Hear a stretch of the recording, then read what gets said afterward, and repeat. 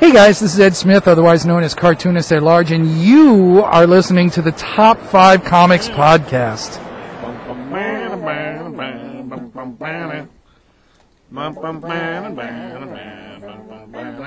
Welcome to Top 5 Comics Podcast, people talking about comics, pop culture, and events. With us today, we have the Master Disaster, Josh 45.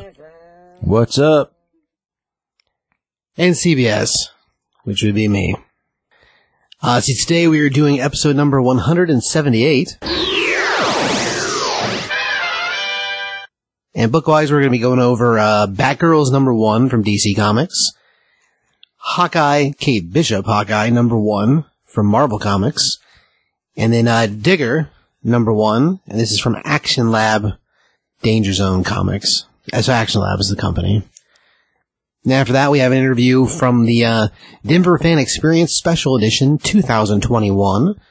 I think this is our second to last interview from that show, provided I can find the other interview from the Cat for Kids. So hopefully I can find that, because that was really cool. They're a really cool group, like, do a lot of charity work for kids fighting cancer, and they're fantastic. So you should look them up anyway. Their website is catforkids.org. Check them out. They're awesome. But yeah, their interviews from Martin Blacksheep with the Alliance LARP Denver. So they're a batch of live-action role-player types. So we got an interview with him. We'll run that after our books.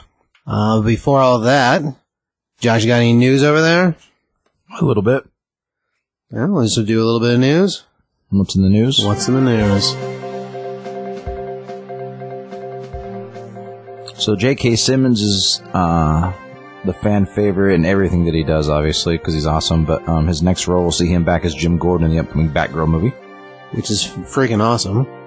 I do like that idea. I do think it's a little weird that they're saying Michael Keaton's going to be in this one as Batman, which is bizarre, but okay. Simmons is cool. I don't know if that's just a rumor, because people have been saying that's what the case is. Well, he's back. Keaton's obviously in the Flash movie, though, too. So yeah, no, he is. Yeah. So as far as pieces, I mean, I guess we'll see what that means. But yeah, as far as J.K. Simmons being back, that's awesome. He's a great Gordon. Whatever dude does, he's awesome. Right. Sebastian Stan says never say never that he would absolutely play Luke Skywalker, and I only bring this up just because every time I'd love to see like a Luke Skywalker like show, kind of like we're getting Obi-Wan and Boba Fett, Book of Boba Fett and Mando and all that stuff. Like I would just love to see Luke Skywalker as a Jedi starting at the Jedi Academy early on. So I mean, I think it'd be awesome. Well, if they were going to try to move forward with like a Luke and Grogu thing, I could easily see Sebastian cast in that role. I mean, they have such similar features with the right hair. He looks a lot like Mark at that age anyway. Yeah, I mean, his body double guy that they used at the end of The Mandalorian, I mean, worked, but I think that trying to do an entire series with like that deep fake stuff, it might be a little bit ridiculous. It might be a little much for the current. I mean, someday, sure. Like right now, I mean, there's enough money in Disney's hands to do it, but I don't know if execution-wise it'd be worth, especially when you have the other option. I mean, since Sebastian's already done plenty of things for you, if you guys are questioning what we're talking about, just Google Sebastian Stan Luke Skywalker, and there's people that have cut his face out and put his face in Luke, and it's seamless. It's impressive. I mean, it's very similar. Like they also, I mean, think back to Looper, they put like some prosthetic stuff on Joseph Gordon-Levitt to make him look more like Bruce Willis. They did. And so you could definitely, even if it's not quite like, they could always add just a little bit of this, add a little bit of that kind of thing to make it even more so. So I thought that was kind of cool. We sure, like with the whole fake nose they put on him for that movie to look more like Bruce. And his forehead. There was like his forehead looked all weird, yeah. Yeah, it was crazy, but it was like impressive. It was a whole process. Yeah. So I mean, I can see stuff done, something similar done with that for pieces just to make it more so. But yeah, I think that'd be really cool if something like that happened. It'd be cool to see like a Jedi Order or like any other like Luke Skywalker show would be really cool, I think.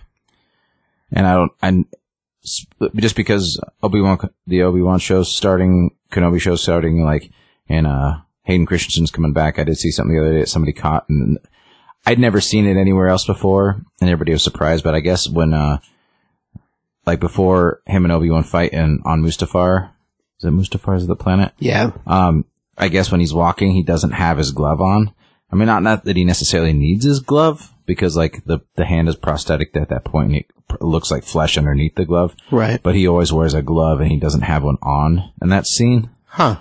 And it's like a really big error that somebody like caught finally, and I was like, I just thought it was kind of funny. So Okay. it's not really news. I just thought it was. No, I mean, it's interesting. So if you're into that kind of stuff, like just right as he gets off his fighter and is like on Mustafar and is walking, you can see like he's not wearing his glove. It's for quite a bit of time. So Crazy.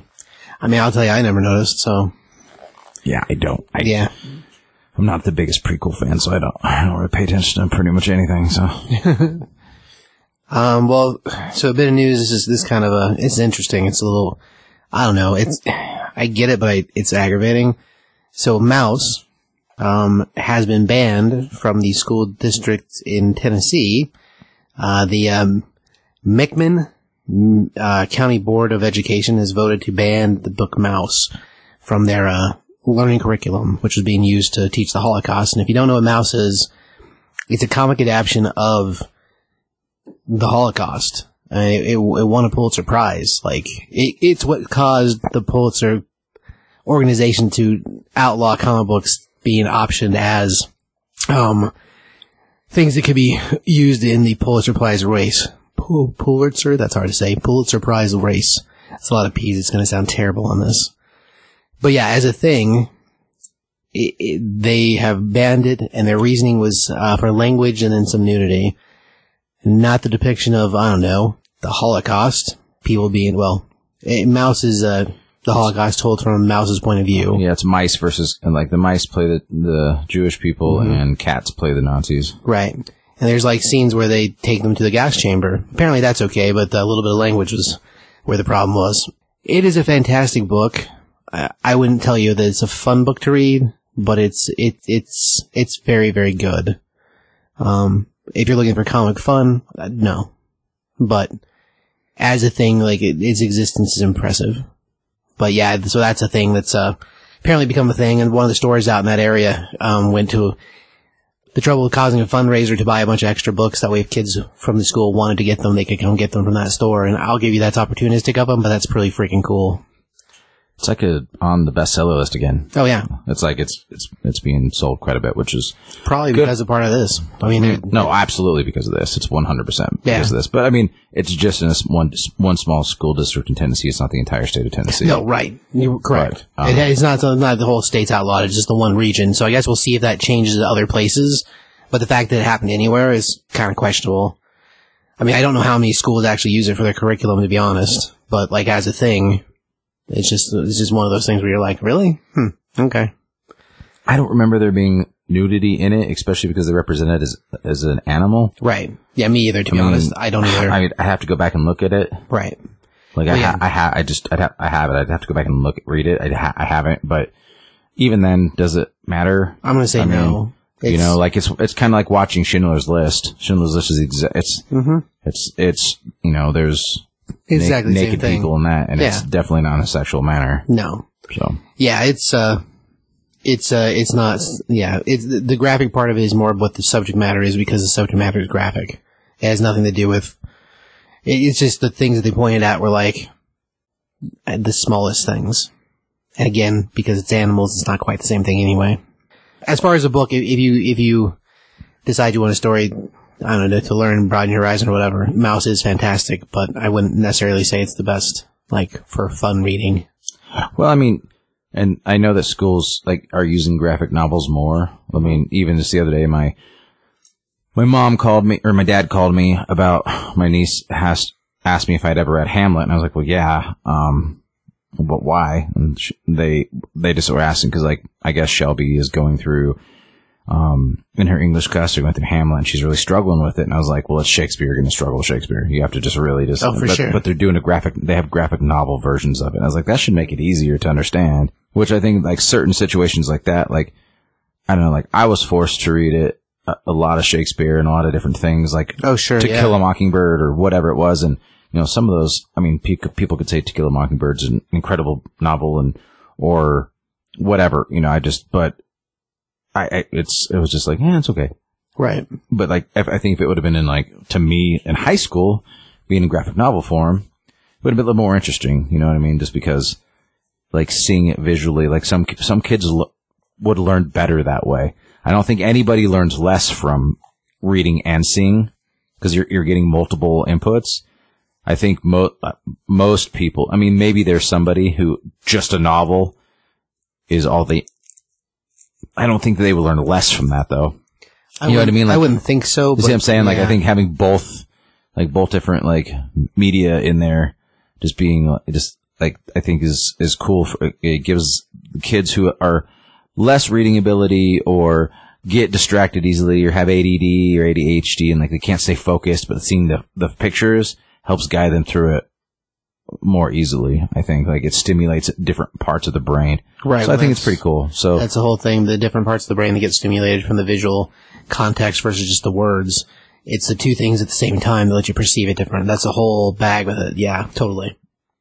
But it's a pretty big uproar right now with the whole mouse thing, and I was very surprised that anybody even had the guts to do it. Like, it was probably like some parents who were just like, "What's this funny book with the nudity in it?" Like, I don't know. Like, again, I'd have to go back through and read it and see the parts that they're talking about. Yeah, I don't remember enough of it. But in this day and age, when everybody's so worried about everything, that, like, they're just like, just get rid of it. Right. Which is super disappointing because it's an incredible work of art. The Right. whole thing is incredible. Oh no, yeah, no disagreement there. It's a really awesome take on it. It just really breaks it down at a different level. So. Yeah, it's just aggravating that it's a problem at all, to be honest. But yeah, it's one of those things that, like, okay, well, I guess there's one more thing to add to the bucket of stupid. If that's a thing, it should be. A bucket that says stupid, that's where you put all those things at. No? Exactly. Only me? Okay. No, exactly. I got one more little piece, and that's all I really got for news this week. Do you have anything else over there? Okay. So Marvel's made the announcement for their summer crossover event. It's going to start in July, and it's going to be a crossover event between the Avengers, the Eternals, and the X-Men. Titling at this point is Judgment Day, and it's going to be written by Kieran Gillen. So the same dude who's written, tons of other things. Like, that's fantastic. He's writing the Eternals right now. So that's what they're posing out there. There's a teaser image on the internet just with a whole bunch of the characters sort of facing off against each other. So what exactly it is, don't know yet. I mean, they're saying the release date's going to be July, so we probably won't have any real solicits for it for another 2 months probably. But as a thing, that should be pretty cool. He's a good writer, so, like, story-wise, it's promising to interweave storylines from the Jason Aaron Avengers into... So he's supposed to be tying up pieces from other storylines from other writers into the whole thing. So add pieces of the Hickman X-Men and pieces of the Aaron Avengers are also supposed to wrap around inside this story, so that should be pretty cool. So, I mean, there's that. That's kind of all I really got for news. I mean, there's been a few other things. We found out about a power She-Hulk has that apparently she's had for 15 years that none of us knew she had, and it's the ability to see time anachronism people when they're in the past, or when they're not supposed to be seen by regulars. Apparently she can see them. So yeah, it has to do with the storyline that happened in She-Hulk issue 3. I mean, go figure. So, I mean, it's interesting, but not like... I guess we'll see. There's a whole thing going on over in Fantastic Four that just started this week, called Reckoning War, which I don't think it's going to connect to Judgment Day, but I could see threads coming out of it. But since that series isn't supposed to be Fantastic Four flavored, I guess we'll see. But yeah, that's basically all I really had for news. I want to move into some books. Yep. Just to let you know, there will be spoilers. Alright, so we're going to open up book-wise with Batgirls #1.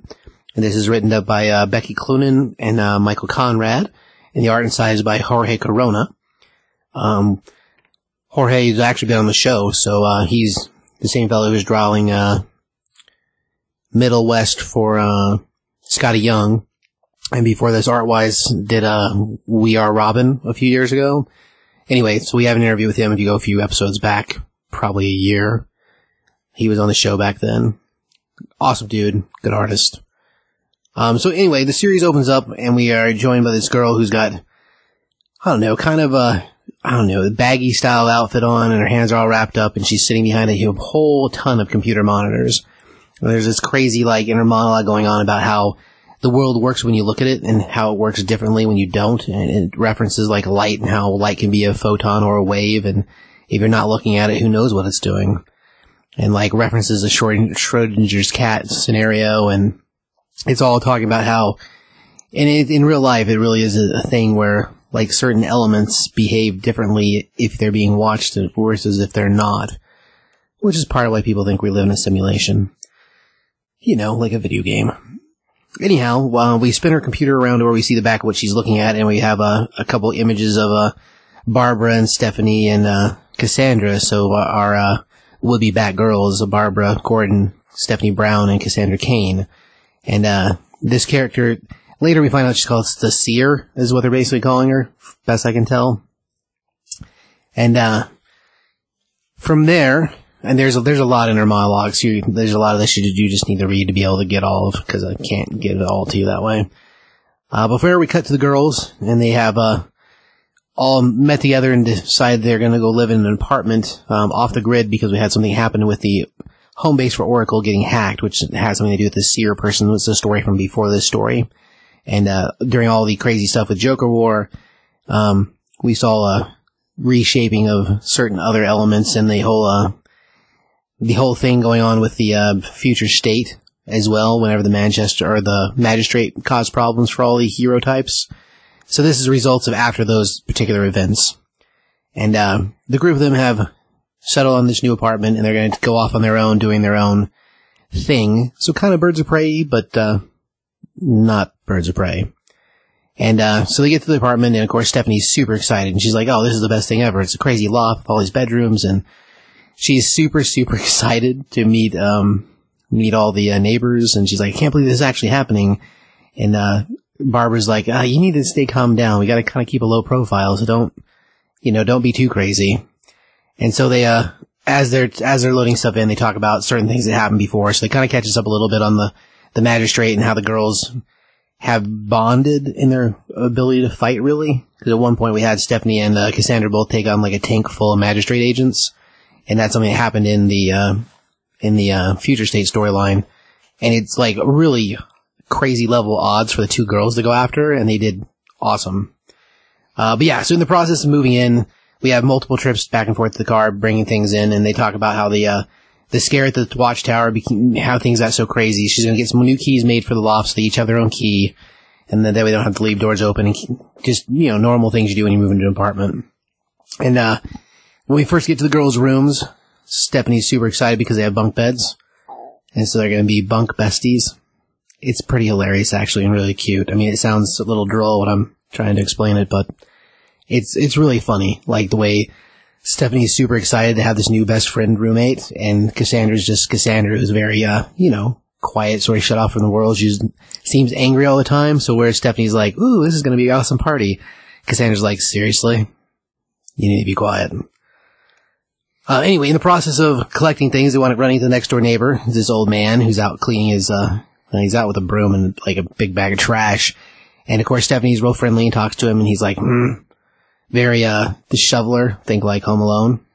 And, she's like, okay, bye.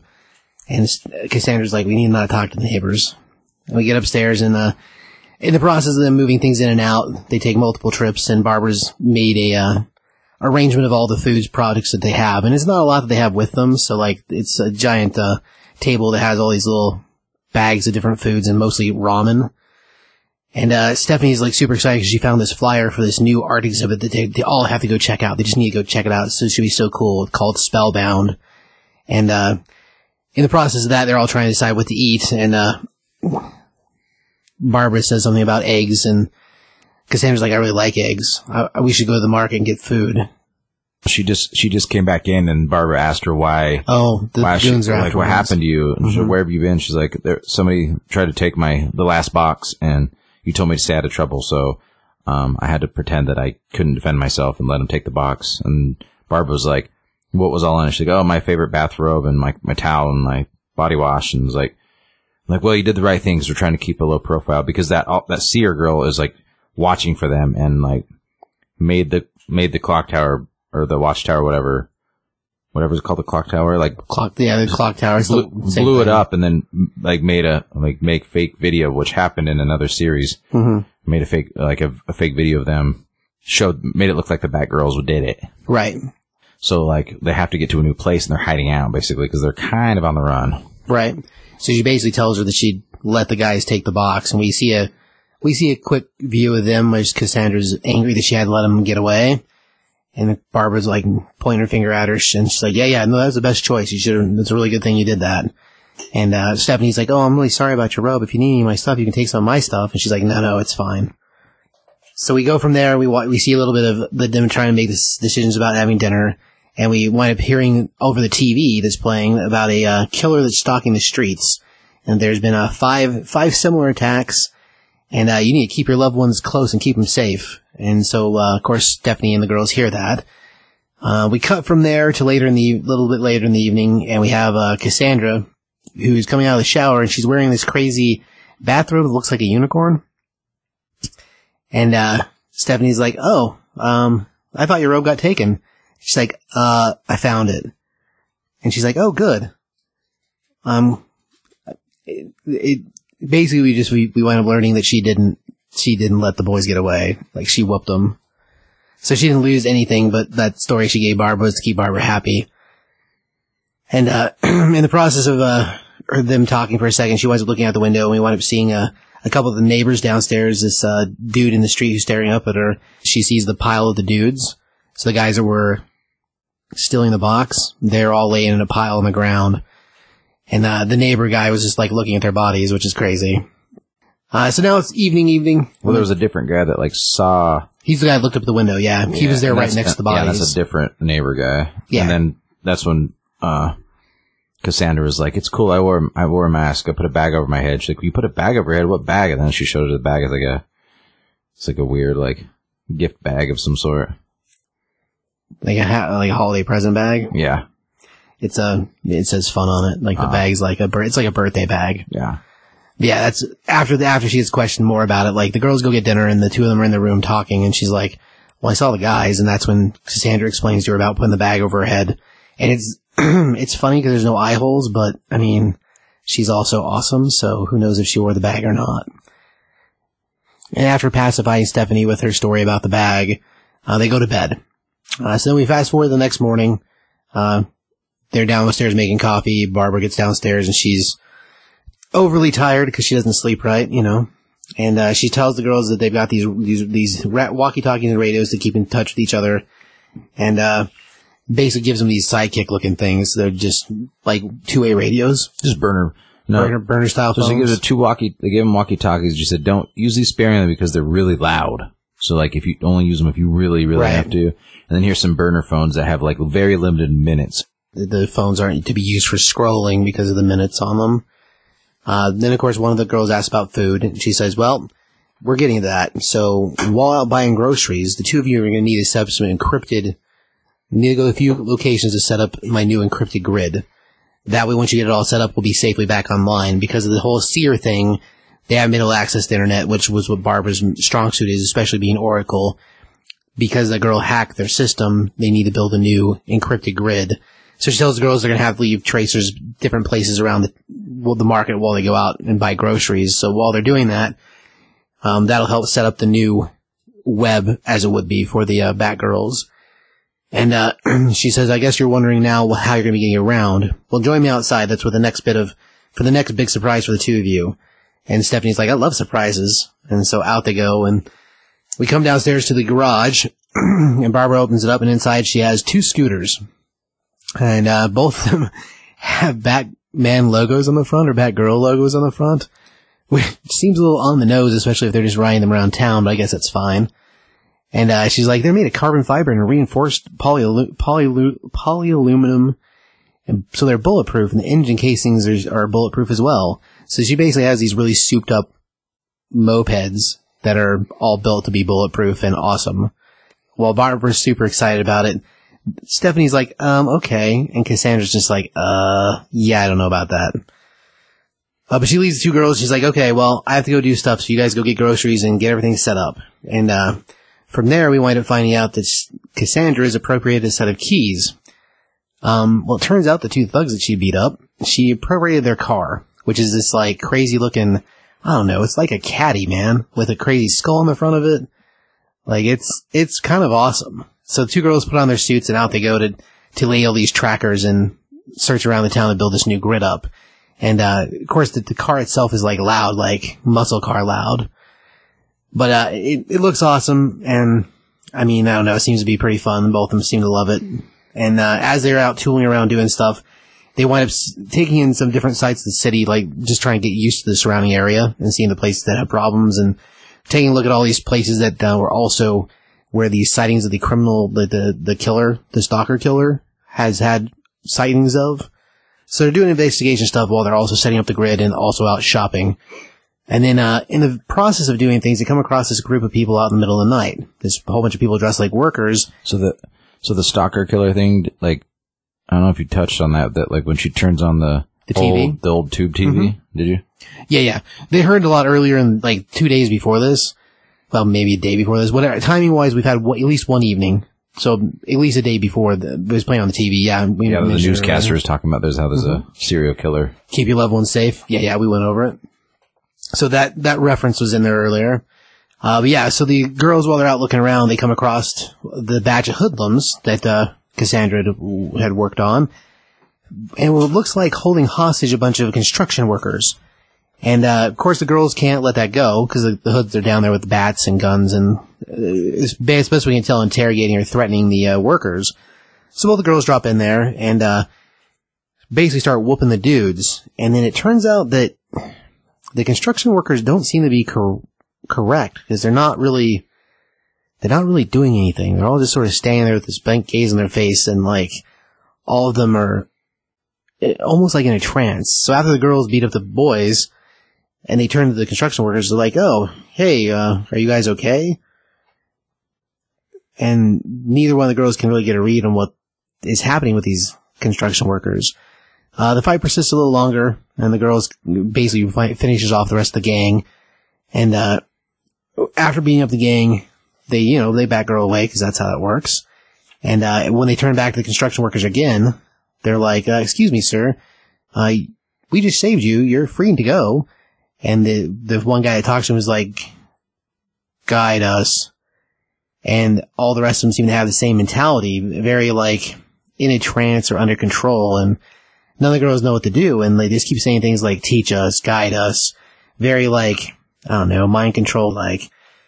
Anyway, eventually the girls, as the construction workers start getting closer and closer, very, like, I don't know, creepy, like zombie style almost, Stephanie lets out a batch of gas, and the girls back her away, and we want to rejoin them back at the apartment, and they inform Barbara about the situation and tell her how they watched the construction workers, and they just sort of milled around and eventually seemed like they went back to normal.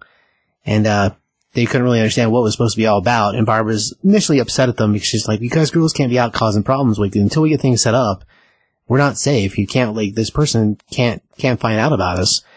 And Stephanie's like, we were careful, no one saw us.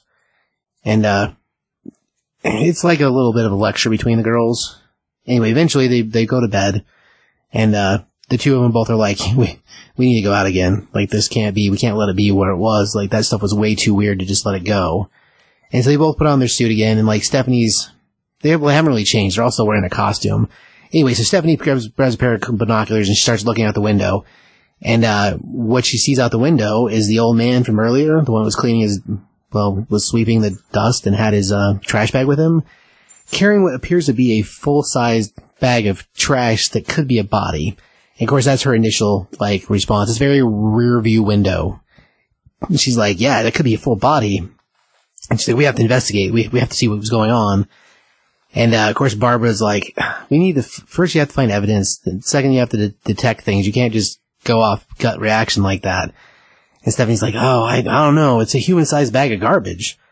And she's like, well, you're just speculating. We have to collect evidence. You have to go on things we know. We can't, he's just grumpy. He's our neighbor.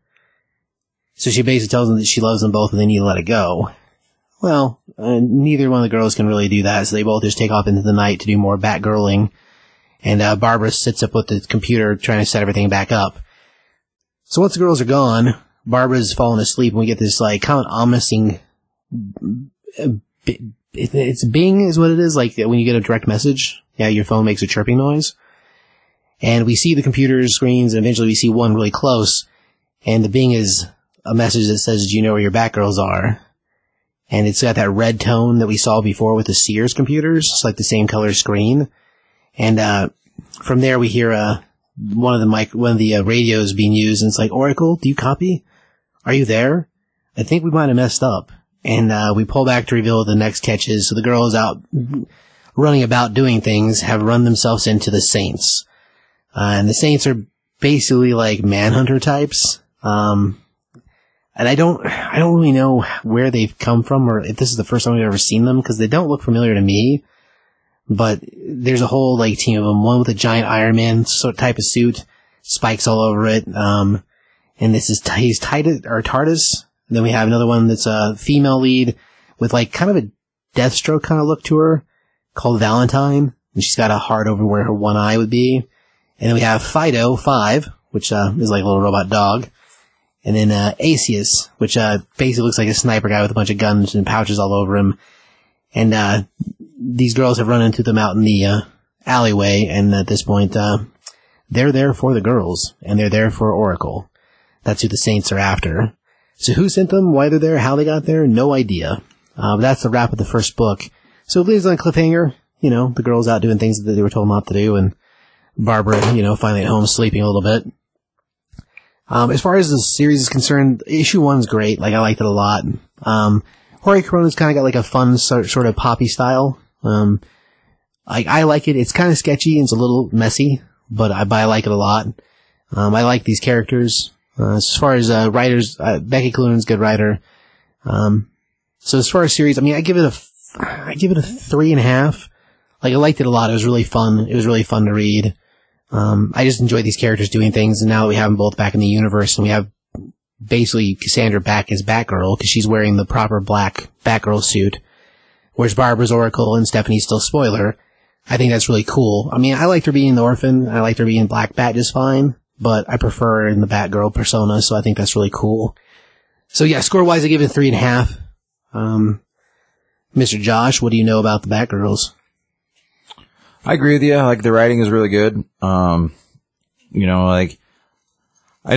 thing is, Stephanie acts more like, she acts way too giddy in this for me. Like, it seems like she's trying to be the lighthearted one when she's never been that way before, really. I think they're just trying to write her younger because she's, of the group of them, she theoretically would be the youngest. Yeah, but she's always been very teenage angsty, and she's acting like very not that way at all. Very, yeah, that's true. Very like Gwenpool. Yeah. Kind of like very giddy and happy and so excited about so much and everything. It's just a little more Valley Girl than normal. Well, Cassandra, is if you know anything about her, and if you've read her since the beginning, you understand that words are her very, very, very second language to her. Like, she didn't speak, she didn't even hadn't been spoken into for most of her life. Right. When Cain raised her. And so, so that's a little bit more understanding, because she communicates with actions and movements of your body. So that's a little bit more understanding, but the Stephanie thing I thought was a little odd. And then, Barbara being back to Oracle, I thought was great, because when they tried to make her young for a minute, I didn't really understand the whole point of, I know she's walking again. Right. I don't know when that happened. It just magically happened. Well, New 52 did that, and the New 52 went through a weird roller coaster. So at the very beginning of New 52, we had Gail Simone writing Batgirl, and the answer for her walking was just a miracle, and one day she could walk again, which is a pretty simple, stupid answer, and I don't blame Gail for that at all. I think it was a mandate from DC proper wanting her to be back to being Batgirl so they could do away with the two girls and streamline what we had. Because initially we didn't have Stephanie around at all, and there was no mention of Cassandra at all either. So Barbara just all of a sudden was not paralyzed, and it was a miracle, and she was back to being Batgirl as if nothing had missed a beat. Yeah. Now eventually they did try to make her younger in the second, it wasn't even a second run. Gail got off the book somewhere around 35 or 36. It seemed like she was a teenager again. It was really weird. They had two new people take over the writing, and we gave her a new costume, which the costume was pretty cool, but And we actually reviewed the first issue of that book. It was Batgirl Burnside, which was not in issue 1, it was issue 36. And in the volumes, if you look for New 52 Batgirl, there are 2 different volume 1s. There's a volume 1 where they make her go back to college and she starts acting. I mean, they did a couple things that were good in that series, but a majority of it was just making her dumb and like make stupid choices. Which again, like that was another one of the things about New 52 I didn't like. So that was way later. It wasn't but even the original then, stuff. But it was kind of part of that whole thing. And like, you know, without going off on a weird tangent, like, I don't know, we never got to see an adult Barbara Batgirl, like a proper, like actual full on like adult, like being a detective and being a computer genius and being like, kind of like how Tim is, but Barbara's version and being like, I don't know, we never got to see that. And I think like if you're going to give her legs back, I mean, do like a more like the adult Barbara, like the adult, how Dick's an adult, you know what I mean? He's been Nightwing and he goes through all these like adult things. Like, well, we did get a little bit of that after the Burnside stuff, subsided. We went back on track with the regular Batgirl. Like those 2 writers were off it. And, so one of them got in trouble for pandering apparently. Anyway, but yeah, before the Batgirl series ended, somewhere around number probably 40, we got back on track with her and she was doing like proper Batgirling and proper like detective stuff. So they dropped the college line. That whole Burnside has like maybe 3 volumes. And then after that we get back to normal Batgirl. So we did. It was unfortunately just a really brief time. And like all Gail's time, it was proper Batgirl. Like she wasn't doing the Oracle stuff, but she was doing the detective stuff. So the first 35 issues are really good. I mean, the only thing that's lame is the Miracle, which I think if Gail was given the choice to do it how she wanted to, it would have been totally different. I mean, she made him not even, I mean, if it was really up to her, she probably wouldn't even take her out of the chair. I mean, she wrote all that Birds of Prey stuff where she was just awesome. well, in this, she seems like a complete adult. Oh yeah. The where she's and at like, now. None of that stuff, I didn't think that did she ever act like a complete adult. During the end of the series, she got back to like she was actually like an equal to Bruce and like be able to like stand up to Bruce like Dick does and like things like that. Like you just, you know, I never saw much of that. So like, yeah, a lot of that stuff in the middle fell short of that. Like not the Gail Simone stuff and not the stuff after the Burnside. I mean, but, and again, like I mean, hit or miss, but like I don't remember seeing any of that. Like the proper adult Batgirl, and not Batwoman, but like as Barbara, as basically Batwoman. Like, right. I know that we already have that, but like, yeah, totally different thing, totally different character. I know for sure, but like if you like as she grew up and like became her own thing, like which she was Oracle, she was an adult, just like Dick grew up and became he went from Robin to Nightwing and he became his own person, and it's just like it'd be cool.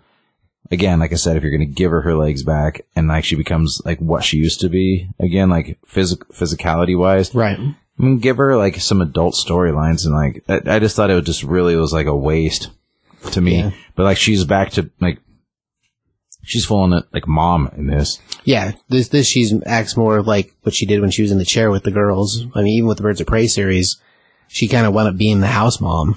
Well, and I mean, because Diana was like so. I mean, they're so adults. It was just like it was like, you know, Charlie's Angels kind of thing. Oh yeah, during the Birds of Prey, yeah, for sure. But like. But I mean, yeah, I just, again, not to go like off on a crazy tangent. That's what I took away from this. Like, I like the book overall. I give it like a 2.75 to a 3, like right in there. The art was real messy to me. Like, and I know that that's kind of his style, but like there's parts that are really cool with that, where they're messy. There's a lot of bright colors and a lot of crazy backgrounds, like 70s style. And like, but also with girls, like a lot of pinks and purples and, like, emerald greens and things like that, like a lot of like feminine colors, which I thought is really cool in that aspect, you know, but, some of it, like when they're driving the car, like that part looks real messy. And then the fight scenes I thought were a little kind of funky. There's a lot going on in them. Kind of following it. It was a little weird, but overall I like the story. I like that they're moving into a new place kind of and trying to like they're hiding from this, you know, this new villain. Basic, you know, and so I don't know much about that villain, but like, I think it's cool. And I like seeing Cassandra back in the Batgirl suit because she's always been my favorite. Right.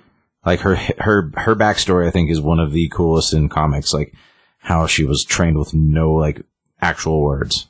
Like right. Her language was body language. And so that's why she's such a brilliant martial artist.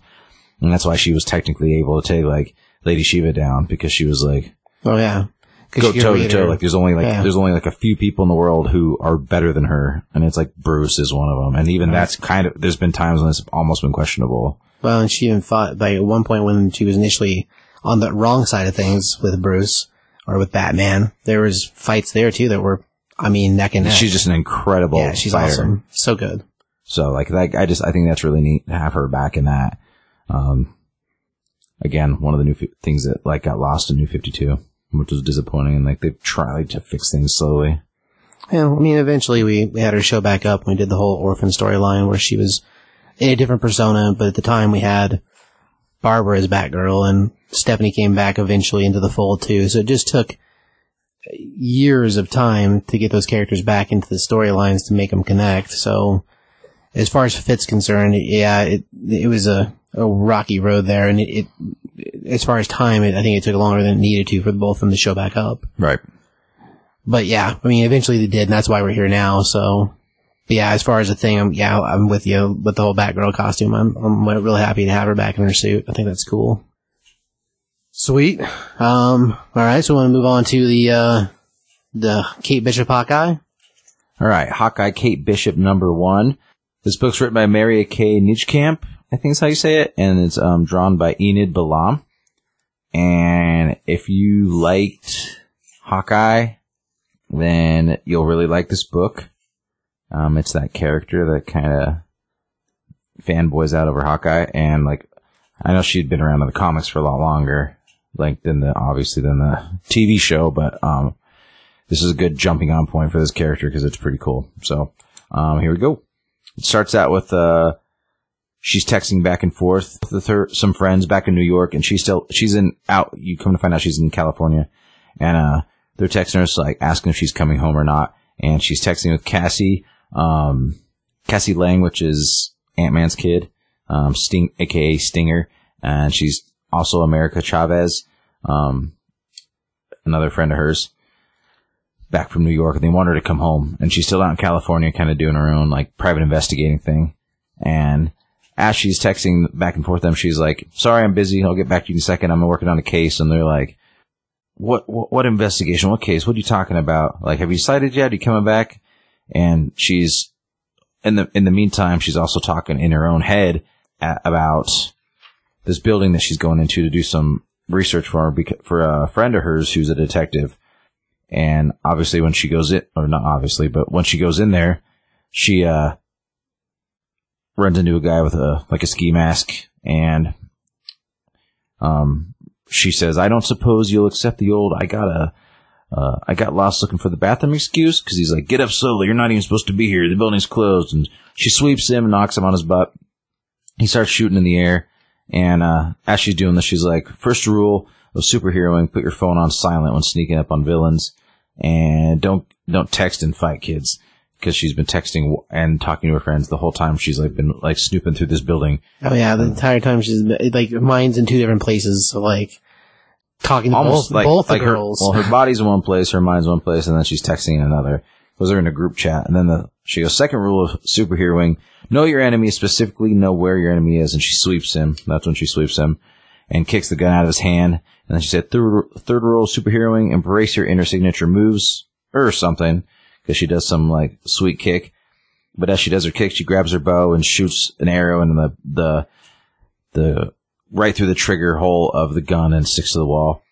And then this is when she starts giving you kind of a description of, like, what she's doing. She's talking out loud to the thug, and she's like, my friend Detective Rivera had this lovely file line open on her desk, something about threats to the free clinic next door. She's keeping an eye on the exits, but I figured I'd pop by the neighbors in case you're going all Shawshank on her. And I love it when I can do a friend a favor. And in her head, she's like, fourth rule, superheroing, follow your instincts. Because obviously she knew something was going on in this building. She grabs her phone because it beeps again. And it says superhero mode, which means silent mode, but I thought that was kind of funny. As she starts to go farther into the building, a bunch more thugs come out. And, she's like, I love my friends, but they don't understand office hours. And I guess you don't either. And they're like, hey, you shouldn't be here.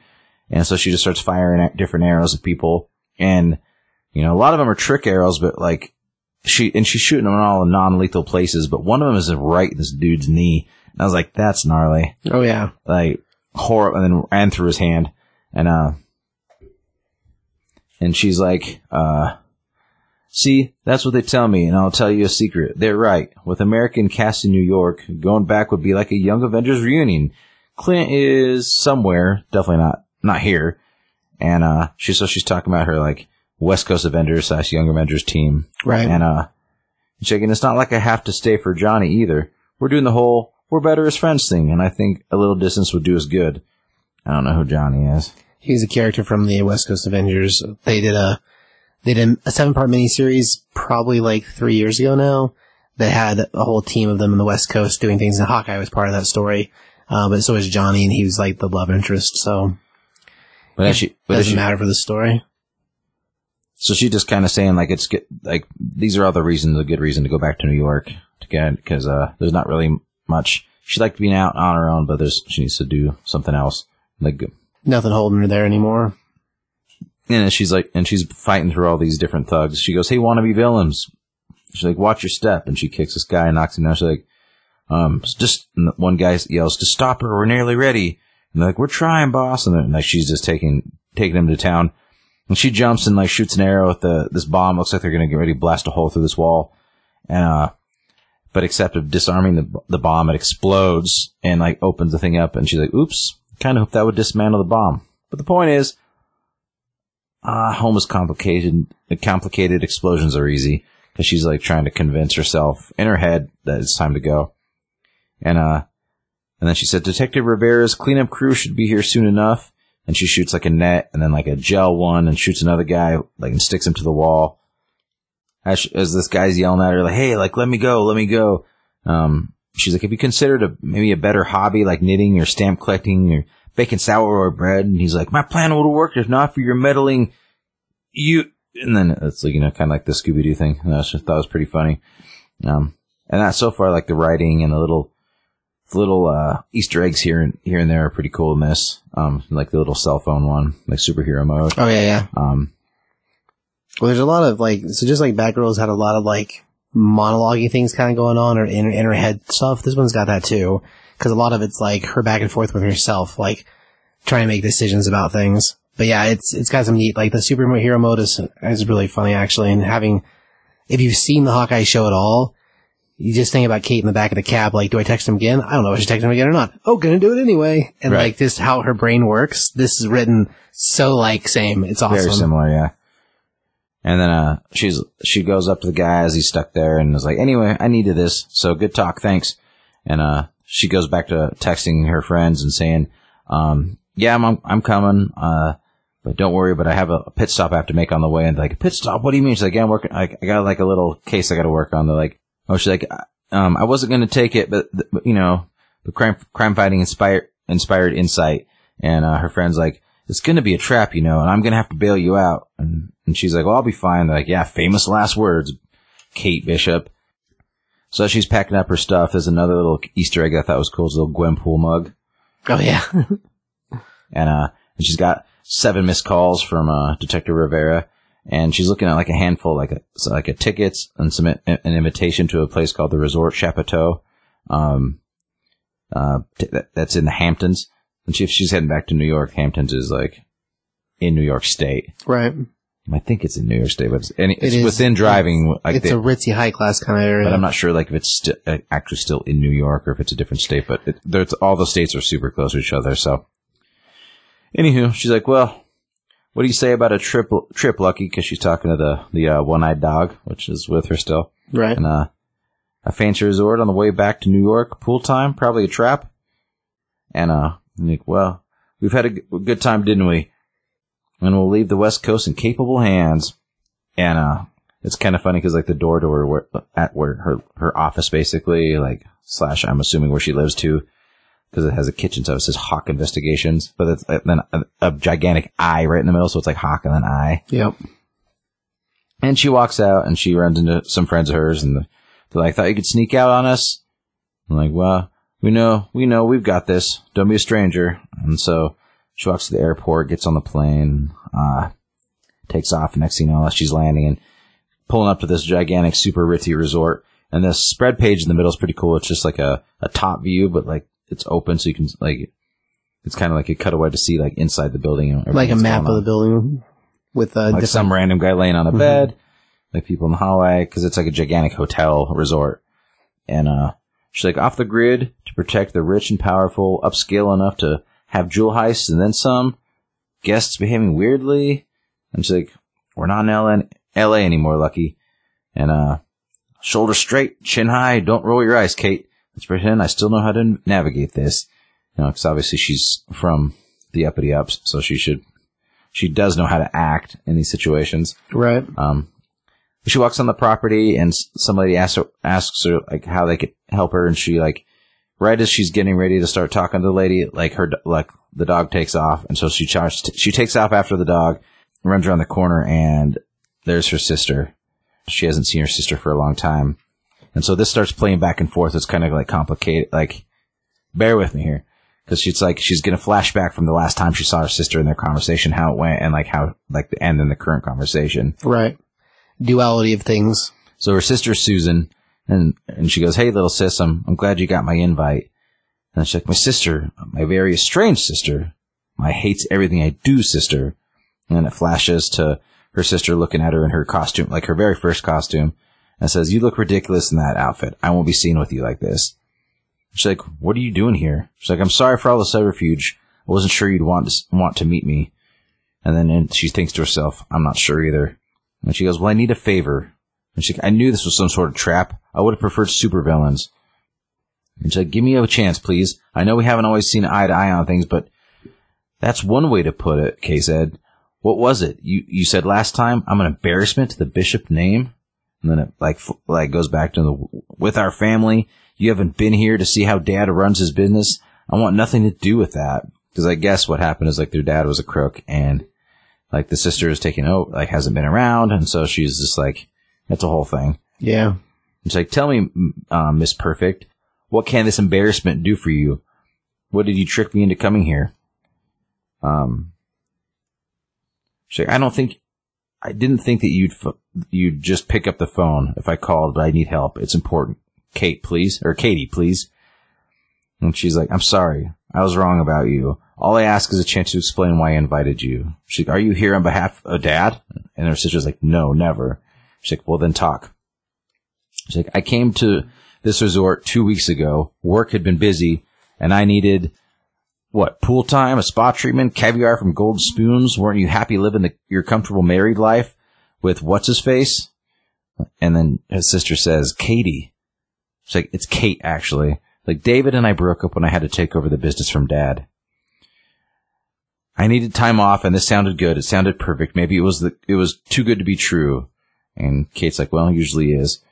And as they walk through, like, some people start to get closer to him. And, a few of the resort employee types. And, by the time I got home 3 days later, I had scratches everywhere, and I couldn't remember how I got them. There were burn marks on my clothes, but I don't remember any fire aside from some of the performances. And I only remember lazing by the pool. I had such a good time. I realized my signet ring had been stolen a week later. It took me a week to notice because they'd swapped it for a brass ring and somehow made me believe it was real. It had to have happened here. I need the ring back, Kate. It's vital, and I need someone I can trust to help me. And she's like, well, you must be real desperate. And now there's a juggler that's kind of like circling around him too. It's like, if you don't do it for family, then I'll pay you just like I said in the invite. Pretend I'm a customer, client, whatever. And she's like, first of all, you're my sister, and you've lost it if you think I'd let you pay. Second, are we being followed by two grunts and a juggler?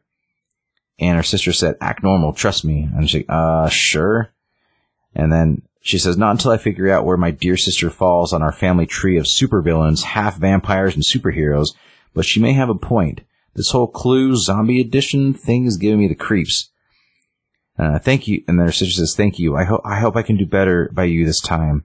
And the juggler says, stop right there. ID, please. And then like she pulls up her sleeves and she has these two bracelets on. And the sister says, leave us be now. And they're like, of course, Ms. Bishop. Then after like the weird juggler and the two guys walk away, her sister says, I know what I'm doing. I don't know what these wristbands have to do with anything, but I'd rather you wear a fake. And Kate says, I know what I'm doing too. And it's like, she must have thrown like a bracelet on her. She does. There's a scene where you see her grab her, kind of like grab her wrist.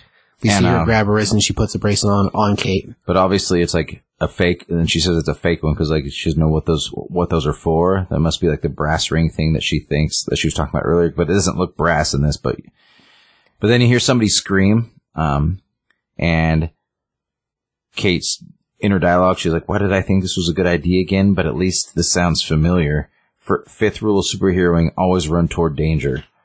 And they run over, and there's a jacket hanging on the fence, and you see a mom running towards, and it's like towards the jacket. And it says, she's gone. Kennedy is gone. She was supposed to stay near the playground, but she didn't. Someone must have taken her. She's gone. And Kate jumps up, and the mom's saying, please, you have to find her. And the sister says, Kate'll help. And she's like, just dealing with my sister is enough. Just dealing with any of this is enough. But Susan was right. There are strange things afoot at Resort Chapeau. And sixth rule of superheroing, never let puzzles go unsolved. Or as America would say, what did you get yourself into now, Bishop? Only one thing to do. And then she says, Kate Bishop, P.I., I'm on the case. And then it pans to like a security room. There's multiple screens and it's showing what's going on. And, before we get to the security room, there's one weird little scene where you see, which I don't know why Kate's not doing anything because she's looking at the crowd of people, and you see one of the lackeys, one of like the staff people, push her sister, like literally shove her sister, and her sister's falling backwards. Mm-hmm. And then another one grabbing the dog because the dog's getting ready to attack the guy for pushing the sister. Yeah. And, but then on the security camera, you see Kate backed up to her dog, and her dog's snarling. So they're like, what's going on? And she's holding the jacket. And, the hand's reaching out, like kind of pointing. It's like, and somebody says, do you want to continue with the experiment? And whoever this hand belongs to, with a bracelet of their own and a bunch of rings on it, like the one that her sister was talking about missing. Yep. Says, proceed as planned. Welcome to the circus, Hawkeye. So, whatever's going on, these family rings have something to do with it. Right. The signet ring. Which, well, the hand is a lady's hand. Yeah, it's a lady's hand for sure. So whoever it is orchestrating this is clearly a female antagonist of some type. But running the family business, the signet ring probably means like that they're the head of the family. Like, right. Like some, and yeah, the dog obviously senses something's wrong. And yeah, so it's a little, yeah, we'll see where it goes. It has kind of a, and I don't mean this in like a bad way, but it has a Scooby-Doo feel to it, and I think it's kind of cool. I like it. Like, you told me that you're like, I'm not sure if you like it at first, but I enjoyed it, actually. Like, I went into it kind of whatever, and I like Kate Bishop as a character, but, I give it a 4 overall. Like, the art was clean. I like the art. Like, I like the writing. I like how they do write how the character in the show, and I think it goes back and forth probably, like, it comes from both ways, but, like, in the show, like, that's how she talks and acts as well. Right. And so, I enjoyed it. Yeah, I give it a 4. Cool. Well, I'll follow suit. I give it a 4 as well. The art's really good. The cover's really cool. Like, all the, it has some chaos in it too, but it's not the same style chaos. And like, I like the art in both of them. I will give you the art in Batgirls is a little more wild.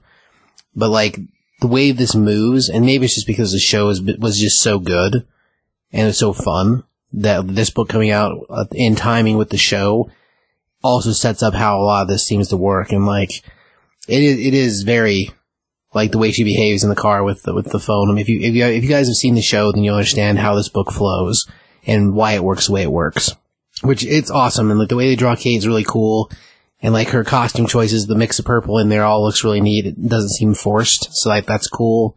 And like, yeah, the mystery thing, it's definitely a piece to it, for sure. And like, the whole Hawkeye investigation, like, I like all that too. So I think that's really cool. Yeah. So it'll be interesting to see who the bad guy is, or who this hand is, and what exactly is going on. To be honest, what the chase is, there's just not enough yet to know exactly what's happening, but there's all these little, like, things going on that are questionable. And like her whole monologue the whole time is like, here's the lessons I learned from Clint. Here's the lessons about what you're supposed to do. Like all that stuff's real neat. So like, it's a pretty cool, I don't know, it's pretty cool dynamic when it comes to the, inner monologue and even the texting back and forth with the girls. Like it's neat. I assume at some point we'll probably see cameos from at least America. Maybe Cassie too, but I mean, I have a feeling at some point she's gonna need to call her friends because of what's going on. Just because of the way that ends that with that whole, what'd you get yourself into? So that's neat. I think that's cool. But yeah, score-wise, man, yeah, I give it a 4 also. Like, it was good. Both those books are good.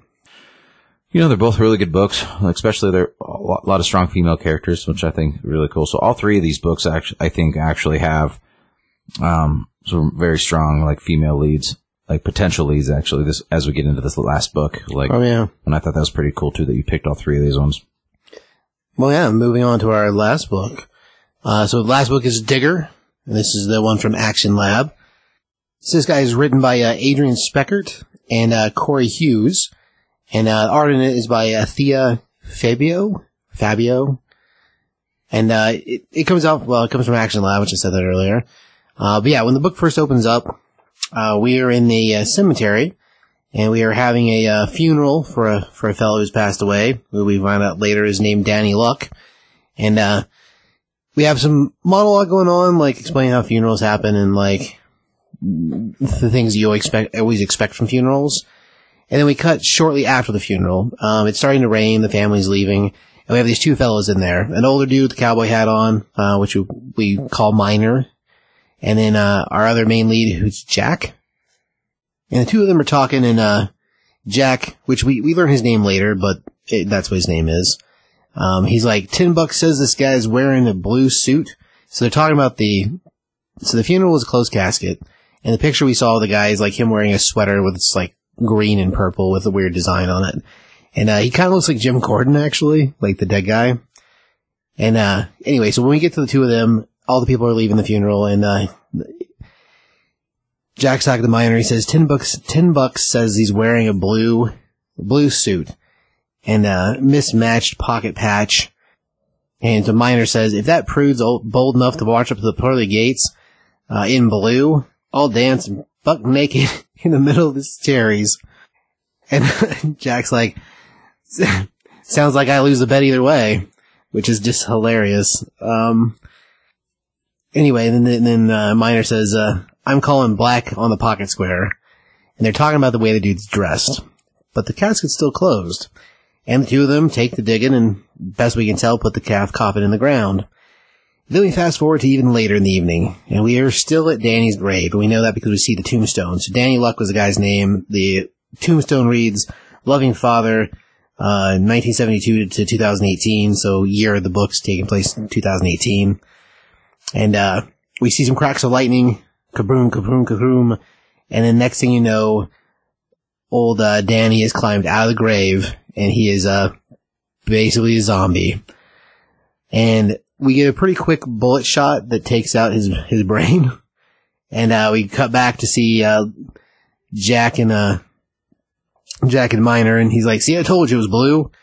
He's like, that's not blue, that's navy. Maybe midnight. So like the 2 of them are still talking about the way he's dressed as if this is a normal thing. He's like, don't be a sore loser, Miner. Pay up. He goes,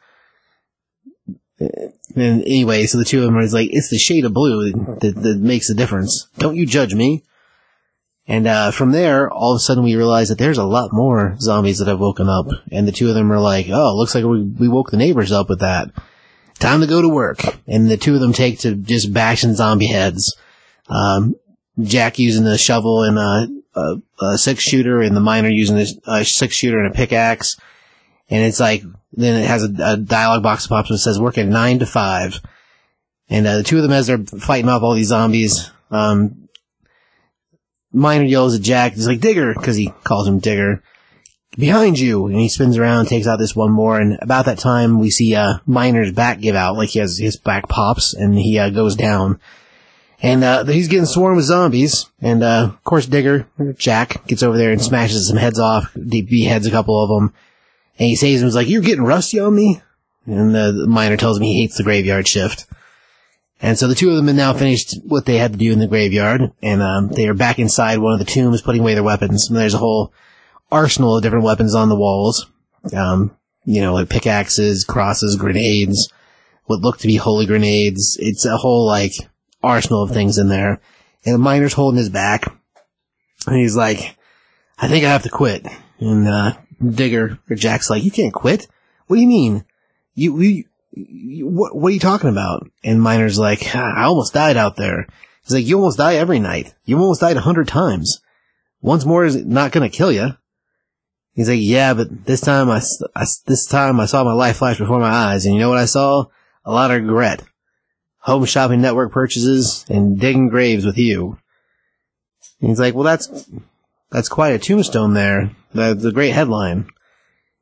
And he tells him, well, I've got to get out of it, son. Like, it's my time. And, he tells him, I've got a lot of years and I don't have a lot of years left, so I need to get to living them. He's like, where are you going to go? What are you going to do? What else are you going to be? What else are you good at other than killing werewolves? He's like, that's not exactly a skill you can put on a resume. And he tells him, well, I was thinking about someplace quiet. Maybe thinking about Las Vegas. And, he basically says his farewells, and Digger tries to convince him not to leave, and as he's doing that, he packs his bag and out he goes. He's like, don't worry, you'll find somebody new. Just like I found you, you'll find somebody. And off he goes.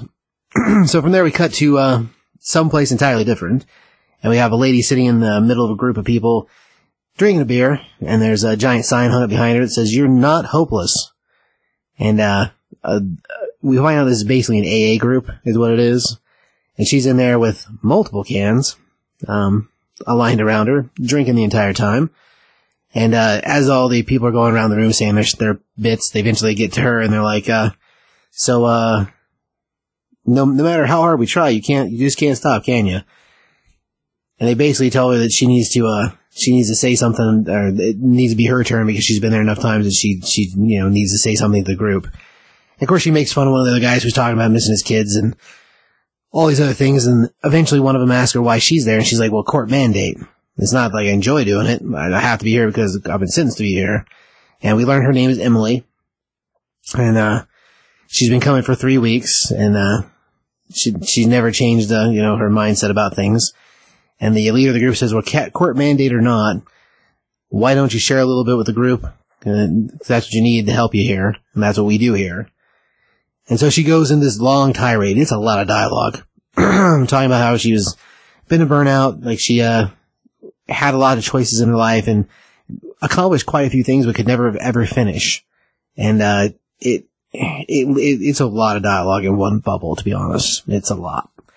But she's not like a failure. It's like she's the type that went to school and was doing really good and then just decided she didn't like it anymore. She just quit. So everything she's ever put her for stuff into, she's been great at. But she just doesn't care about doing it. So she goes back to drinking and doesn't care. Anyway, eventually gets to her long tirades in. She's like, is that what you wanted to hear? Staring at the group and like sort of, I don't know, angry. Anyway, so the group ends and she goes home. And as she's coming home, she finds an eviction notice, left on her apartment door. And so she's due to be out by the end of the week, cause she owes money on the spot and she hasn't paid. And she's like, you gotta be kidding me. And of course the landlord's there while he's putting it up. And she's like, what the hell is this? Doug? You gotta give me 1 week? There's no time at all. And he's like, well, you should be happy I didn't just throw your stuff out. In a bunch of garbage bags. Because look, you're late 2 months again. She's like, I got fired. He's like, yeah, no idea how that happened. As you see her pound another beer and throw it down in the walkway. And she's like, come on, can't you cut me a break? He's like, 1 week. And just stop smoking in the bathroom. I can smell it upstairs. So, like, she's just like a wreck of a life. But super bouty. And she's like, okay, I gotta find a job. And so from there, we want to cut into the next day at the diner. And she's in there with her mom, talking to her mom about trying to get money. Like, asking her mom for help. And her mom's like, I've given you plenty of money. I'm moving away. I'm leaving town. You're gonna have to fend for yourself. You're old enough. You should be able to take care of yourself. And I can't just keep helping you. And she's like, so you and Bob, you're just moving? Bob's the new husband. And she's like, yeah, that's all there is to it, honey. I hope that you can get your act together, and I hope that you can figure things out, but tough love is hard love, and that's basically it. And so Mom basically leaves her there, leaves money on the table to pay for the dinner. And so Emily gets up and she walks over to the Post-it board, like one of those sticker boards that has all the little cards for businesses. Yep. And of course on there she finds one that is Gravedigger Wanted, is what it says. And it's Brighton Falls Cemetery and it's a phone number. So she takes that card because that's the one, the only one we see. From there we cut to the inside of like a trailer, and it's a mess. And we find Digger, or Jack, passed out on the couch, still fully dressed from the night before. Lots of cans on the bottom, so he also has a drinking habit. And he's in the process of waking up, and we see that a bunch of the ads, like the same ad that was hung up in the restaurant, just like flown about all over the place, so we know it's from him. And someone's knocking at his door, and he's like, unless you're a beer or you got food, go away. And the person on the other side says, don't you think it's a little early to be drinking beer, Jack? And he's like, oh man, I'm coming. And so he jumps up and he runs to the door, and there's this pretty redheaded lady with a pie outside, and she's just happy to see him and delivering food so he can have a happy life. And she's all cheerful and super stoked that he's, alive. And she's well put together, not a wreck. And he's, half stubble beard and clearing his head from, a night of killing zombies and whatnot. He's like, oh, I'm real sorry. I'm glad you bring, I'm glad to see you. And the two of them have a little bit of conversation. We find out they've had there's a point in time where he was the star football team, basically guy, and she was the cheerleader type, and so it was supposed to be a happy union, and then somewhere in the road it didn't work out. And, she still clearly has feelings for him because she's still delivering a breakfast pie, which is still kind of weird. But he's like, happy to see her, tells her to see her at the restaurant later because she works at a restaurant.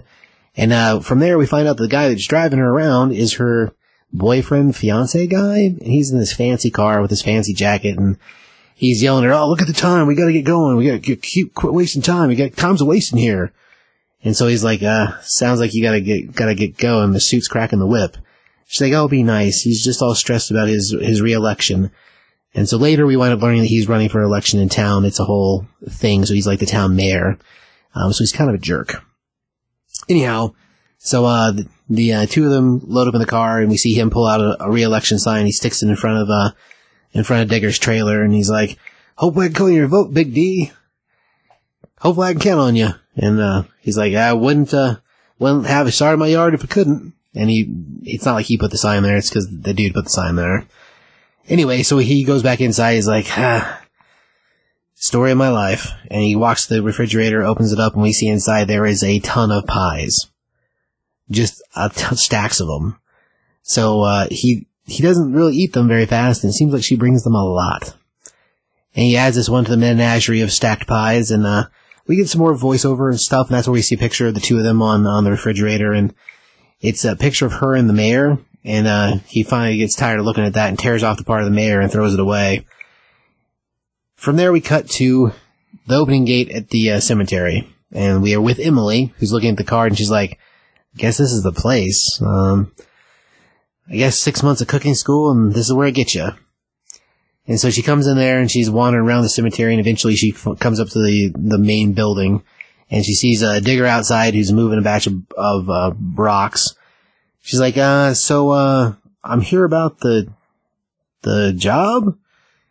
And he's like, oh, what terrible choices of life bring you here? And she's like, a mixture of AA and unpaid rent? It's hilarious, man. Like, it's so funny. He's like, so did you read the fine print? And she's like, just looks like something for work.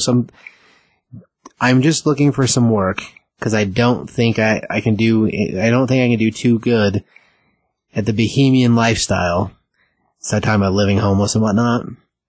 She's, I'm too attached to my, massaging shower head. And he's like, you got any experience? And she's like, I managed to dig my life in a big enough hole, if that counts. Cause she thinks he means experience digging. So, I mean, she's like, yeah, I dug up myself into this hole, so, of course I do. He's like, well, we got that in common. Any dreams or, prospects? And she's like, I'm weighing my options. So it's like this whole banter between the two of them. It's really pretty funny. Like, I did not do a good job delivering it just now, because it reads a lot cooler than that. He's like, well, congratulations, you're hired. And he tosses her a shovel. And, from there, they basically get to dig in the hole for the next, guy to be buried. And she's like, seems like, you dig a lot for such a small town. He's like, Brighton Falls gets a lot of it out of town business. And she's like, I guess everyone's gotta be buried somewhere. One way or the other. And, as they're digging, eventually he's like, well, you could pick a worse place. And we see him looking down from the cemetery into town, and we get a close-up of the redhead girl going to work now at the restaurant. And, we cut back to the two of them still digging the hole, and she's like, my God, you hit the nail on the head. Is that your high school sweetheart? Now, how exactly she saw what he was looking at from the side of the hill, I don't understand. It doesn't seem that far away, I guess, but I think that part's weird. But we'll let it go. Anyway, so we get a little more banter with them learning about each other, and that's where we find out about him being the town football star until he became what he is now. He tells her, you need to get in here and start digging some of this hole. So she climbs down the hole with him, and the two of them are digging some more, and she's like, there's a little more banter between the two of them, and she's like, so how deep do we dig these things? He's like, how far are we planning to put these people down? Are we retiring them in China? That whole China thing is a myth. If you dig straight down through Brighton Falls, you'll end up somewhere in Tokyo. So, like, that's pretty fun. I don't know, I thought it was hilarious, actually. I thought that part was so funny.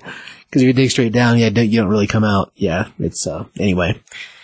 And she's like, you say that like you've actually done it. He goes, well, it wasn't exactly me who did it. Okay, we're done for now. And so they tells her it's time to cut time off. He's like, I'll see you back here tonight. We work the graveyard shift. Wear comfortable shoes. She's like, graveyard shift? It's like, yep. And bring garlic. She's like, what garlic? And from there, we cut to him going basically to dinner, which is at the restaurant, and we join the redheaded lady again with her pies. And she's real happy to see him. She's glad he stopped by to get dinner, and she's already got stuff waiting for him. She cuts him a big slice of pie and gives it to him, and he doesn't necessarily like sweet things, we kind of learn as this is going on. Anyway, there's some more banter between them, explaining like their life and how things are connected, and then here comes the would-be mayor, and he shows up basically to rub it in his face that she's not with him anymore, and he needs to get that through his head because, their romantic options are over. Because he starts talking about that. It seems like they hired a new girl up there. He's like, yeah, no, we hired a new girl, and of course, the mayor gets all sleazy about it, like, oh yeah, she's a pretty young thing, blah, blah, blah. So the dude's a sleazeball, and he, like, implies the idea that if he had his option, he'd have his way with her. He's like, yeah, I'm not into the whole workplace romance. And, about then she comes back out, and he's like, oh, you keep all this to yourself. And then, Digger's is like, yeah, I'm not like that, man. And, about that time, he grabs Digger's pie, and he stuffs it in his face, and starts eating it. And she comes back out, and she's like, oh, I'm glad you finished your pie. I'm glad you loved it so much. He's like, oh yeah, best pie in town. And, off the mayor goes, and from there, Digger retires back to the graveyard for the evening shift. So now we've cut back to night, and we've got Emily and Digger both standing there with their shovels, and she's like, so we just wait here? It's not like anything is going to happen with these guys. What, are they all going to wake up and have something to do? He's like, you'd be surprised. Did you bring the garlic? And she's like, I didn't have much in my fridge, but I found this, and it's like a thing of garlic bread, like restaurant garlic bread. Right. And she's like, what? You said garlic. Not my fault that you weren't specific on what form you wanted it in. And he's like, man. And he basically tosses the garlic bread just away. And then about that time we hear some weird noises, and this fog starts rolling in, and he's like, we need to get ready. She's like, what's all this fog? And he's like, that would be the fine print. You didn't read the fine print on the card, did you? And I'll give you, on the card there's like a few dots. Apparently that's the fine print. And the fine print has to do with at night you fight monsters. I'm sure that's actually on there. It might be. But it's like, there's tiny dots, and it bleeds itself with the phone number. So yeah, I'm sure it is. But yeah, we cut from there to see, like, in the fog, something rising out of it with glowing eyes. And he's like, oh, it's time to go to work. And about that time, this crazy vampire-looking, I don't know, Nosferatu kind of mix of dude comes flying out and tries to take him out. He tries to shoot it, and of course that doesn't happen. He winds up holding it off with the shovel, using the stick in the middle to hold its face up there. He's like, oh, I knew it smelled like vampires. Rookie, any day would be nice. And she's like, what am I supposed to do? He's like, your job. And the thing is trying to eat his face, and its tongue's going all crazy, and it's biting down on the handle of the shovel. And we see her throw the garlic bread, and it hits the vampire in the head. So she elected to throw that's what she figured she had to do. And it's funny. That distracts the vampire enough because he looks at her, and that gives Digger a chance to kick him in the chest. He's like, good enough.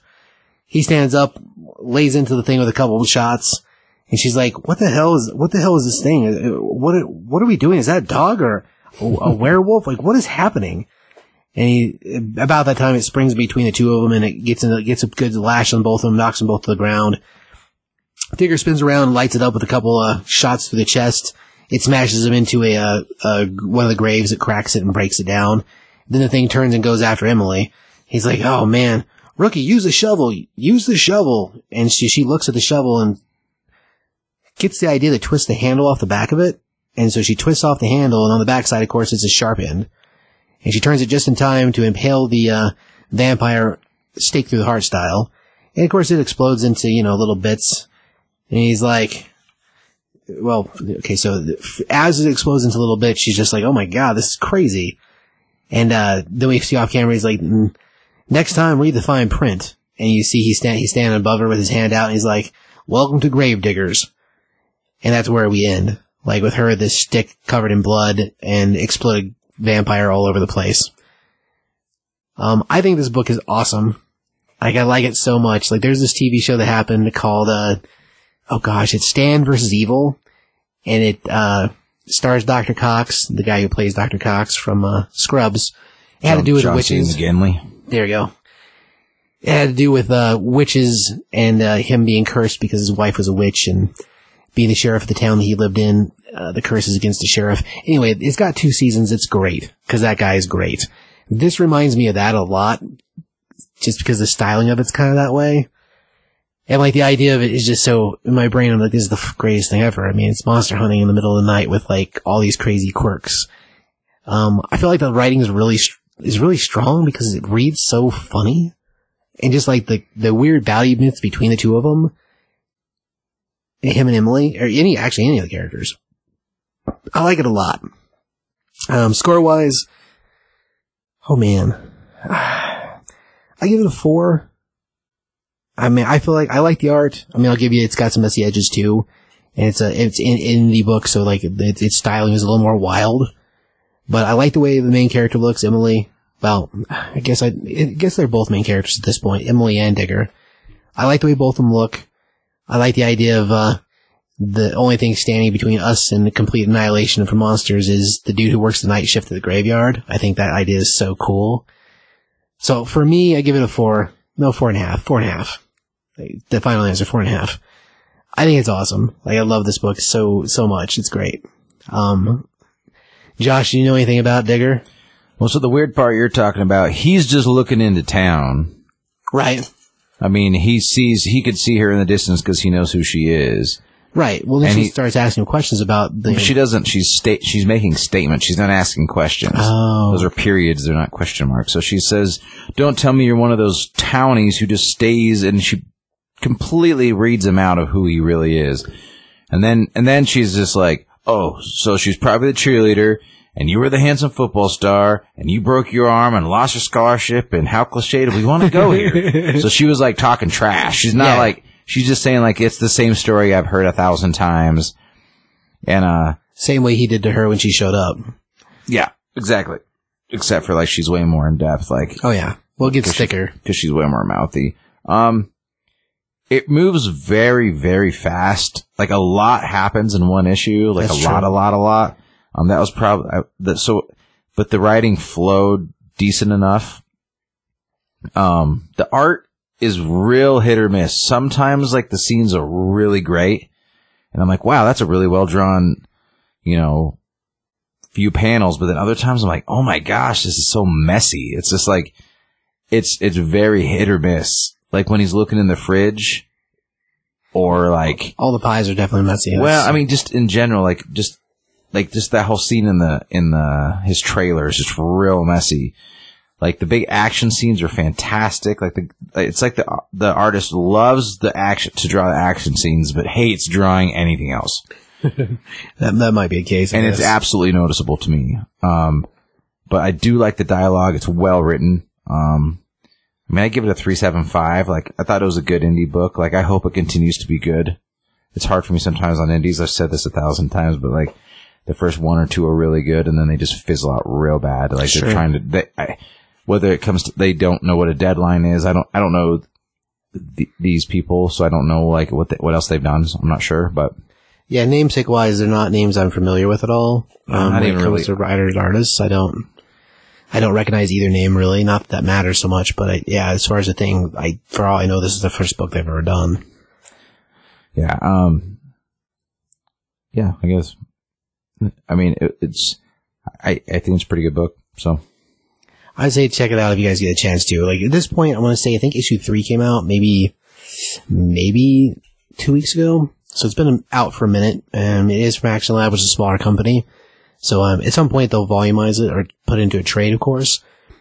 But yeah, the book itself is not that old. So if you're into it, like, I'd say just ask around or see what you can do online. Cause I mean, Action Lab's got a pretty good, big presence online. They're the same people that put out, Midnight Tiger, which we did stuff for long, 3 years ago.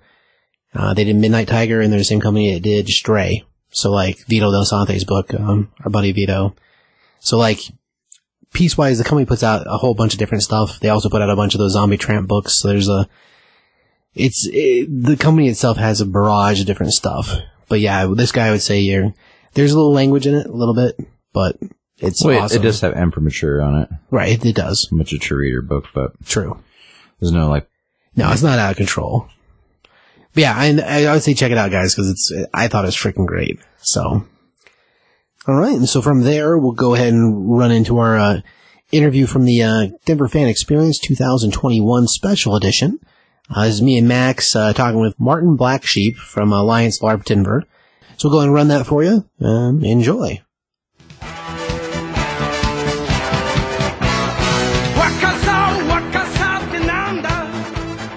This is Steve at Top 5 Comics Podcast here at the Fan Expo 2021 Special Edition. And I'm here with Max from the Men Who Look Bad in Spandex podcast. And we are also with Martin Blacksheep, the Black Sheep of Clan McKenna, representing Alliance LARP Denver. We are the largest LARP in Colorado. Come out and see us. We play weekends. Excellent. Well, what got you into doing this in the first place, man? Well, I started out playing D&D, like probably everybody here, everybody on the podcast. But then Lord of the Rings came out, and I wanted to be Strider. Honestly, my first Ranger character that I ever named in D&D, I was 11 years old. Of course, he was named Strider, half-elf Ranger. Then I found Alliance Denver, and I realized that I could dress up and do this in real life. And it's just been a lot of fun since then. That is awesome, man. Like, you guys, you said you do events most of the year. As far as, stuff, what's the craziest thing you've ever had to build? Well, for our season opener just a few months ago, and you can see pictures of this at AllianceDenverLARP.com, we built a 20-foot tall Kraken, completely lit up, complete with tentacles, black lights. It was absolutely amazing. Please check out the website, look at the pictures. Probably one of the hardest monsters that we've ever had to build and to fight, but everybody really enjoyed that combat, as well as the build process behind the scenes. When you do go out on the weekends, you were talking about a Friday, Saturday, and even Sunday. What's that like? Almost like, can you give us a condensed idea of a front-to-back schedule, almost? Absolutely. So our games are typically around 80, 90 people. We play from Friday night. Lay-on is about 8 o'clock. So all Friday night, doesn't end until about 2 in the morning. All day Saturday, and then until about 11 o'clock or noon on Sunday. We've got a campsite down in Elbert, Colorado, so we've actually got several acres of outdoor property to play on. And we're not exactly roughing it. The campsite has full cabins, full showers, bathrooms. We've got a fully staffed kitchen. We deliver 5 meals over the course of the weekend. So for the cost of entry, yes, you don't just get to play Strider, Aragorn, or whatever your fantasy is. We take care of you as well. Now, everybody plays by a certain set of rules, correct? everybody buys in, right? I mean, because I've seen movies, I've seen examples, and like, I don't know, for me, I've never done LARPing. I'd almost want to like cheat and say my leg wasn't cut off, but everybody kind of sticks to the idea of what's going on in the rules that you've established. Absolutely. So the Alliance Rulebook is actually a national organization. We're just the Denver chapter, but there are Alliance groups all over the nation. We all play by the same rulebook. We're just getting ready to come out with the 2.1 rule set revision. That'll be next year. And, it's about being honest with yourself and honest with your friends and everybody else. It can get a little bit crunchy trying to count like your hit points in real life when you're getting hit or if your leg gets cut off. But, it's no fun to play the rhino hide or the cheater like that. Honestly, it's more fun to go down and get killed in a really cinematic way and see like your friends' reactions and everything when you just roll on the ground and you're bleeding out. It really does create a sense of urgency and a sense of realism to the game. So honestly, everybody really does conform to those rules. And the other side of that is safety. We've got a lot of rules that are built around player safety. Obviously, you want to make sure that people are able to do this again and again and be safe. Everything from weapon construction to, in the heat of summer, we'll actually call summer rules for armor. Those of you on the podcast who can't see me right now, I am head to toe in leather with fur and chainmail. Oh yeah. Very impressive. But in the summertime, we call summer rules. You can rep your armor without actually having to wear chainmail and leather, and it's again for player safety. We don't want anyone passing out from heat stroke. In my experience in D&D, clerics always bemoan being clerics because they have to heal everybody. Do you have the same experience in LARPing? So in the Alliance world, there are no deities or gods or anything like that, but we have earth and celestial magic, and healing is an element of the earth magic system. So the healers actually kind of have two roles. So under earth magic, you have healing, but then there's also a lot of kind of control. You can pin your enemies, you can shatter their weapons, you can web them so that they can't move around. So nobody really gets pigeonholed into that healer role if they don't want to. There's always a little bit of duality to the class system. Very good. And the class system is actually pretty fluid as well. So even if you wanted to be a healer wielding a longsword, there's nothing preventing you from doing that. So is there like age what kind of ages do you guys have? Is it all ages? Like what do you got going on? So it is, we like to say it's an adult game for adults. The content can be a little scary, a little bit intense. Our Halloween game, I died. It was terrifying. We had these, you can see the masks over here. These were devourers that were basically out to eat everyone's soul. Age ranges, honestly, anywhere from teens all the way up into 30s, 40s, 50s. We do have specific rules for people who are under the age of 16. We call that our page policy, and they just need to be accompanied by an adult who is participating in the game. And we have some modified combat rules, again, for safety to make sure that they don't get injured. Sure, keep everybody safe, everything. Yeah, for sure. Well, as far as the thing, you mentioned the website earlier. Give us it one more time. Sure, that's AllianceDenverLARP.com. Yeah, I'm going to go hit it up, man. That's fantastic. What is your go-to karaoke song? Oh, Kokomo, Beach Boys. Excellent choice. Very good, sir. Now, if you're just stranded on a deserted island, and you only take 5 items with you, what 5 items would you take? Okay, so this is going to be a weird one. When I'm not dressed head to toe in leather and chainmail, I work in IT. I only need 1 item. It's a length of fiber optic cable. I bury that in the sand, and I wait for the backhoe to show up and dig it up. That's an IT joke. That's good. Nice. That's good. Okay. All right. If you lived in Fantasyland, would you ride a chocolate pony? I would not. No. No. No, right? It would melt. I would get hungry. Like I would end up with just a chocolate ass. Excellent. Thanks for taking time to talk with us, man. Appreciate it. Yes, thank you guys. Appreciate the time. Very good. Awesome.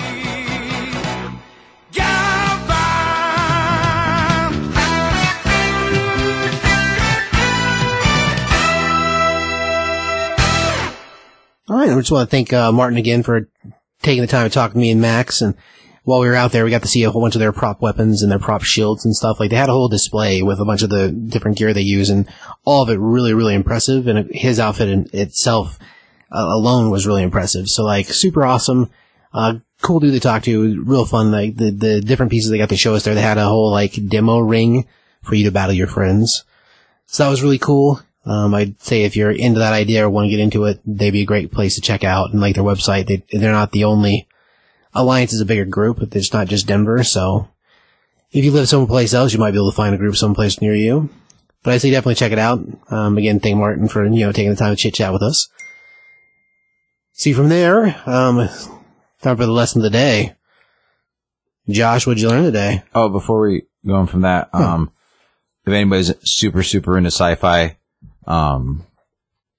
Orson Scott Card is one of the greatest sci-fi authors of all time, and he finally put out his last, I guess you would call it the Enderverse, like Ender's Game is the very first one.